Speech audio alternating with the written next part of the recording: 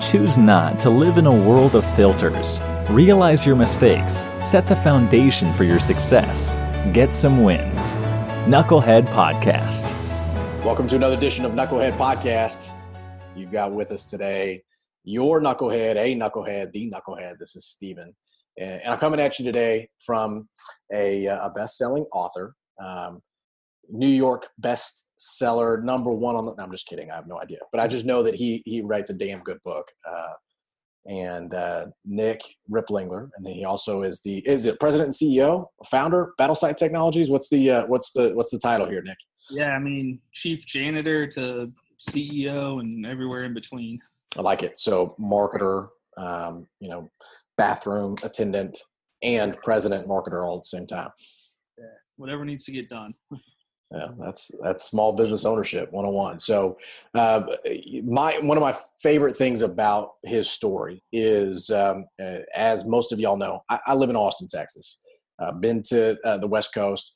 There's a boatload of technology all over the place. Literally, you cannot regulate the amount of technology that is out there. You can only regulate how much you let your life affected by it. In some cases, you can't even do that. So what's incredible is in the Midwest, out in the great Northwest, but it's literally the Midwest where I went to school, where I went to college in Dayton, Ohio. Nick and his team are literally putting some cool things together. But this is Knucklehead, so we're not going to be sharing a whole bunch of success stories all the time. We're going to talk about the stuff that typically we keep close to our vest that we don't share. We're going to get a little bit vulnerable. But I want to know, Nick, just give us a little backstory. Tell us a little bit about yourself. Tell us a little bit about where you grew up, where you came from. Remember, we have a motto here: don't be beta about the process. So don't be shy about sharing some things. Yeah, absolutely. So from Dayton, Ohio, from Indiana, moved here as a young kid. Had way too much fun in high school. We probably do a whole Knucklehead series on that. So college wasn't exactly the option at the time. So I went off to the Army thing, had a blast, did 7 years, spent the majority of my time overseas between Iraq, Afghanistan, and Germany. My last assignment was the NCOIC of the Protective Service Detail for the NATO commander. So I got to travel all around the world. And wow. Suits, ties, basically like glorified bodyguards. Knowing that you did that, given what you just said about your stint or your tenure in high school, yeah, can you imagine being 16 years old telling yourself that, hey, listen, you are going to be the sole person who's responsible for protecting the life of this individual as they travel around the world? It's crazy, man. 16, 17 is a miracle I kept myself alive. Some of the dumb stuff I was doing, so. Yeah, I understand. Well, we've got somebody looking out after you at some point, just like you did for that NATO official. So that's awesome. So I interrupted you. No, you're fine. Army, military. Military. You decided to join the service 7 years in. What were some of the things that you learned during that time to help to mature you or help your decision-making process to mature? I think one of the best things that the military does, no matter what branch or service, we can argue about that some other time, but the military breeds leadership from the first day of boot camp or basic training or whatever the hell they want to call it. You're getting molded into a leader at some level, and all of those things are transferable down the road. And yeah, you're going to make mistakes, but the military is probably the most forgiving employer in the world. Like, you can do something really stupid as, punch a guy in the heat of a moment, like I made the mistake of doing back in 2006, and still be able to recover from that. Where if you walk into work tomorrow and punch somebody, you're probably getting fired and charges are probably going to get pressed. So I think just the military for me was a great place to go out there and make some of those mistakes. Some larger than others, like I just mentioned, but. Well, with the responsibility, I've always heard that maturity comes with not necessarily just responsibility or time. What happens is you mature as you accept more responsibility, right? So due in large part to the mistakes that you can make, the more you're held accountable to for your mistakes. I think that can expedite the decision-making process and the maturity process. Doesn't always happen for folks. Sometimes people just literally continue to make stupid mistake after stupid mistake, and they just don't ever learn. And you and I both know a bunch of folks, and people may have even thought that about us from time to time. Yeah. But the point is you can still learn from them. You've got to be able to extract some type of, in your book, you talked about, I'm going to screw up the title for some reason right now. Frontline Leadership, I believe, is the name of it. That's right? So Frontline Leadership. And you talked about this willingness to go out there and make, I can't remember what chapter it is, but I just remember thinking to myself, the willingness to go out there and make mistakes, or the willingness to go out there and look stupid. It was something along those lines. And that lesson just stuck with me, because if you're not willing to go out and get some wins, you're never going to learn, ever. Absolutely. And like I said in a staff meeting earlier this week, I've made 1 million mistakes, both personally, professionally, everything, but I've never made the same mistake twice. So is it really a mistake, or is it just a learning lesson? And I'm sure there's somebody that wrote a quote along the same lines, said it much better than I did. But if you really do learn from it, so what? Move forward. Don't make the same knucklehead mistake again. Yeah, we all are. We all are that. That's why we call this Knucklehead Podcast, because there's literally nothing you can do to stop being from stop being a knucklehead. Even if you try to not be, you will appear to be, and then you will prove yourself to be right when somebody else calls you out on it, because it just is how it is. All right, so you joined the military, and you had talked about this 7-year mark. What is it about the 7-year mark? Why did you decide to get out? Did you have a plan when you got out, and what happened? So I was actually medically retired. I had a old injury from 2009 that finally caught up with me in 2011. Oh, geez. And so, of course I'm, have this, fairly bumpy road in the beginning, but finally started to figure it out and started climbing up the ranks, started getting more of the responsibility, and was on a phenomenal career track. And then all of a sudden I went to the doctor, and they're like, how do you even walk, man? Your leg is shot. And so one thing led to another, got med boarded. 90 days later, from the time we found out that's going to happen, we're back home in Ohio. Right. My wife and I were somewhat financially smart while we were in the military. So cool. I'm going to take a year off, go back to school, figure out what the hell I want to do when I grow up. We were home for like 6 weeks, and my wife's like, hey, I'm pregnant. So that completely changes everything. Of course. Going from 2 mouths to feed on a tight budget to a baby, diapers, medical insurance, all this other crazy stuff I didn't have a clue about.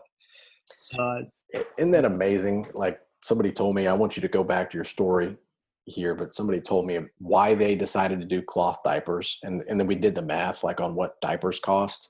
And it made me want to vomit. Like, I've got 2 kids, and it's like, it was some ungodly number, like $20,000 on diapers alone. I'm like, my kids literally have pooped $20,000 of my income, just gone. Yeah. It's a reason. I'm not advocating doing cloth diapers by any stretch of imagination. I'm just saying I just remember somebody telling me that math. I was like, that's unbelievable.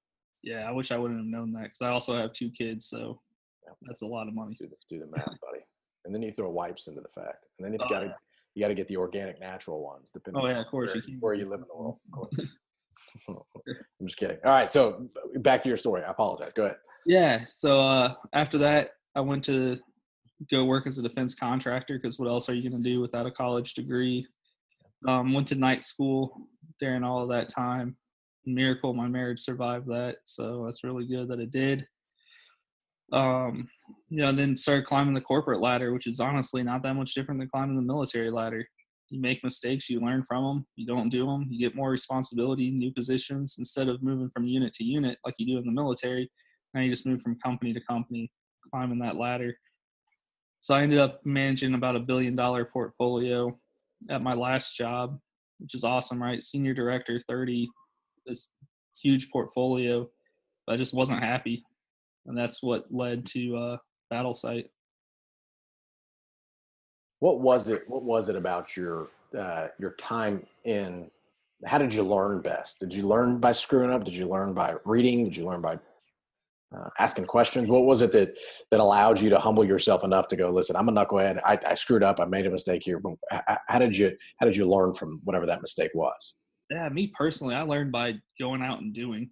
If it works, hey, throw that in the toolkit of things that work. If it goes out and fails miserably, you throw that in the toolkit too. Never do that again.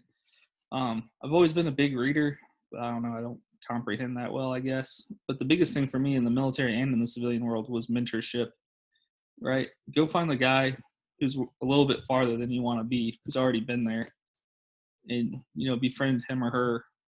Because people want to share. Like, I want to tell you my mistakes so you don't make the same mistakes, or I want to tell you what's worked for me. And you throw that in your toolkit, it might work for you.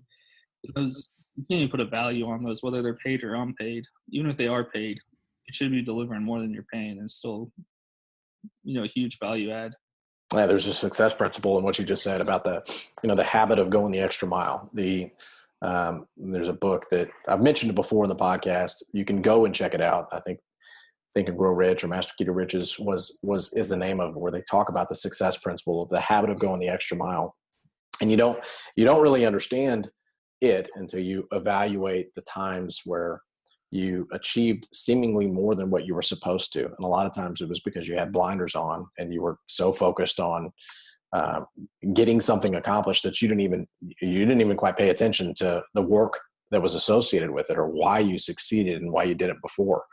And I think you touched on some of it. I mean, there's some lessons in there that I'm hearing about what you're saying, specifically when you talk about the correlation between success in the corporate ladder and success in the military chain of command. Growing in both of those two, the common denominator between them is work ethic, focus, and you, right? Yeah.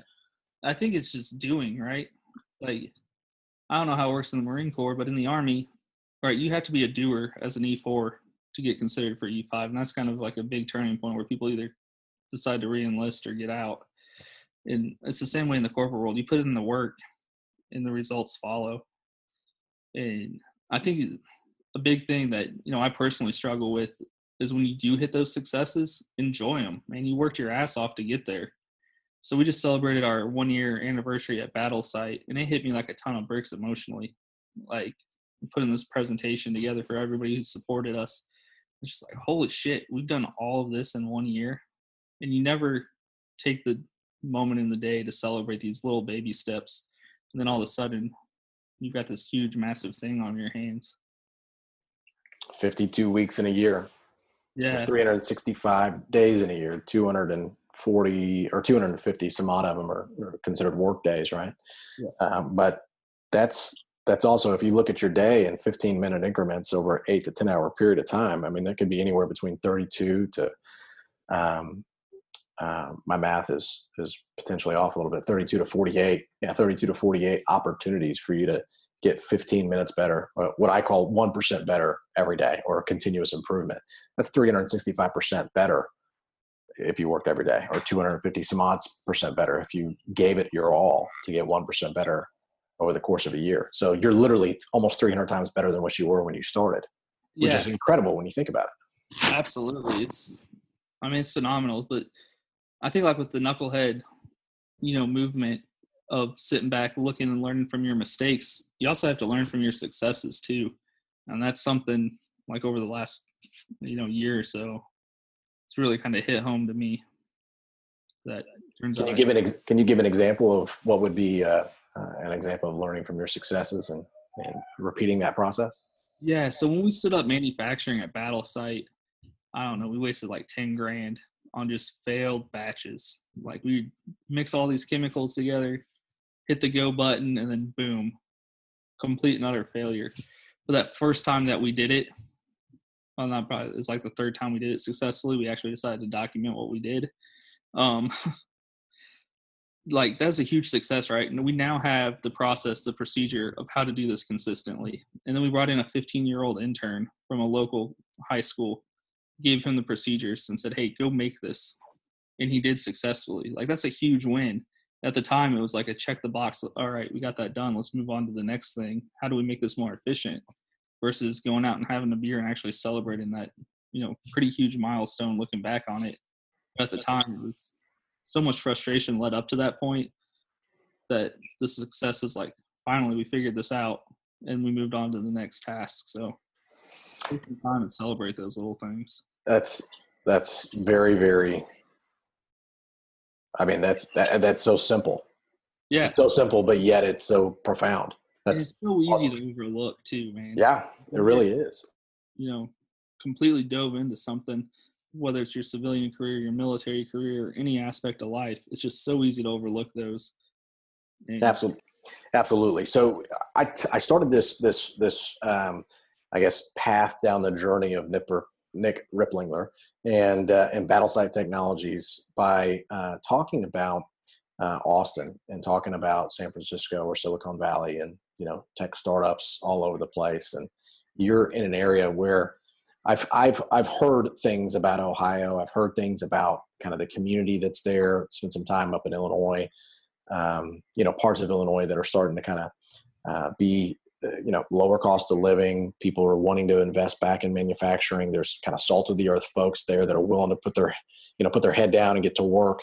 Some of the largest corporations on the planet are out that way. So why not have a budding tech community? So what would you say to somebody who's fixing to get out of the military, or maybe even somebody who's a recent college grad who's saying, hey, no, I've heard that I have to be in some of the higher costing places to live, like Austin or San Francisco, in order to actually be relevant in the tech sphere? What would you say about somebody who's got some Midwest work ethic, not afraid to go out and take challenges head on, but they're in the Midwest? Yeah.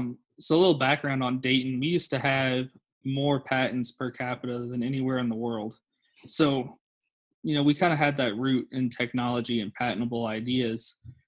And then all of a sudden, everything went to Boston, Austin, and Silicon Valley.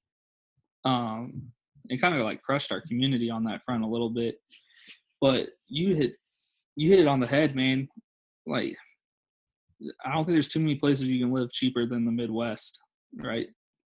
We don't have the mountains, we don't have the oceans, but there's a lot of cool stuff going on here. In technology, I think it's kind of made the coast not as relevant. You can design an app from anywhere where you have an internet connection. You don't have to be in Silicon Valley paying, $15,000 a month for a 1-bedroom apartment. Do it right here in Dayton, Ohio for $700 a month for the apartment. And I think it's the key to any successful technology is the right team, whether it's the Battlesite Crayons or whether it's the next Facebook. If you don't have the right people around you who are bought into the mission, you're going to fail. So I don't really think location really has much to do with that at all. I love that. That's there's more stories like that are out there that you probably work right alongside, where folks need to hear those failures, those struggles, those insights, those breakthroughs, and then your successes.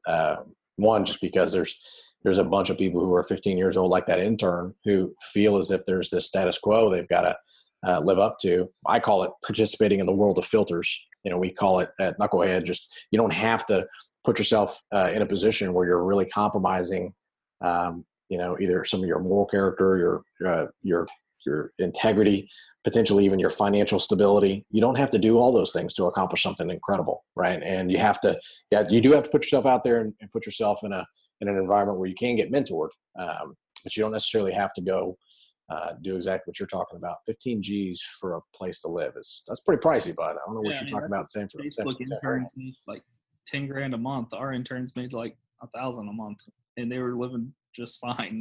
It's there's for sure. That, but yeah. No, I understand. So, I appreciate that. We're coming right up against it in terms of time, buddy. So let's wrap with this. What is something from a failure standpoint where, yes, you don't make the same mistake twice, but what's something where you found yourself doing over and over again, where you're like, God, why do I keep on doing that one thing? And you learned from it and you were able to move forward, that you could share with us? Yeah. So my biggest flaw is my lack of patience. And if I get an idea, I just want to run and go execute against it. I've done that so many times. That happened with the book, man. The book was written in like 6 weeks because, damn it, I'm going to write a book. I sat down and wrote a book. Had I spent a year on it, probably would have been a better product. Same thing with Battlesite, right? We pulled the trigger and we just lowered our head and ran through walls. But over the course of Battlesite, like, we'll get ideas, but we don't execute until we have some informal, formal type of meeting. We pull in our advisors, right? We've got probably the best team of advisors in the world that we bounce ideas off before we start taking action now. So it's, what's that phrase in the military? Fast is smooth and smooth is slow, or something like that. Something like that. Yeah. There's probably somebody out there. There's probably some Green Beret wanting to beat up his head up against the wall going, no, it's this instead. Yeah, I'm sure I murdered it. I'm sorry, guys. But you really do kind of have to slow down a little bit in order to go fast. And so, there's only so many hours in the day. There's only so many dollars in the bank account. So if you take that half a second pause, bounce the idea off of somebody, and then execute, it seems to work a lot better, which is something that took me like 10 years to figure out. I call that slowing down to speed up. Yeah, exactly. That's exactly what it is. And I know I didn't make up that term. Somebody else told me that one time, and I thought it was brilliant. I was like, I'm going to steal that. That's awesome. Well, let's wrap there. I think that's a good landing point, because what you did is you touched on things that you didn't know that you needed to know. You reached out to your sphere of influence, your network. You found some mentors. You were able to leverage some of the experiences from the military and also your post-military career to lead to a successful startup with your technology business. You were able to go back home and be that diamond in the rough and make it happen where you grew up, true to your roots, which that's a tip of the cap. There's a lot of folks that leave and abandon their home and never go back. And not that that's a wrong thing. I've got an appreciation for folks that stick it out where they are and then they make something of themselves. So that's a tip of the cap to you, Nick. So keep it up, buddy. We're rooting for you down here in Texas. Thank you, sir. I think that's it. I think that how can people find you? I mean, how can people get in touch with Battlesight, or how can they get in touch with Nick? Where can they buy your book? And then how can they support you? Yeah, so the book's on Amazon, Frontline Leadership. We'll put the links in the show notes. Awesome. Thank you. And then to reach me at Battlesight, it's just nick@battlesightech.com. We've got a cool technology. We're just trying to get it in the hands of as many people. So if you think somebody could use an infrared crayon, hit us up. Battlesight. All right. So those Marines that are watching, he's got a shirt that actually spells it out, but sight is not the same as like a work site. So sight is like eyesight. Yeah, SIGHT. So just letting you know, there's a couple of us are knuckle draggers, yeah, myself included. So my partner as well. So that's awesome, man. Well, I appreciate you. All right. So Nick at Battlesight, you can order the book in the show notes, and you heard it right here. Remember, don't be beta about the process. You can listen to Knucklehead Podcasts on iTunes, your favorite podcast listening app, Podbean, if you want to, Google Play, you name it. You can find us just about anywhere. You can get your Don't Be Beta shirts at the website, knuckleheadpodcast.com, or get some wins. That's if that's more your flavor. I get it. There's folks that get their panties in the wad about our slogans. That's okay. It's not for everybody. We're not looking to get everybody. What we are looking to do is get you to pay attention to your life, pay attention to the choices you make, and learn from folks like Nick. We appreciate him and his time. And Nick, thank you for taking some time away from your family, buddy. Have a good rest of the week, okay? Love what you guys are doing. Keep it up. Absolutely, bud. We'll talk to you soon.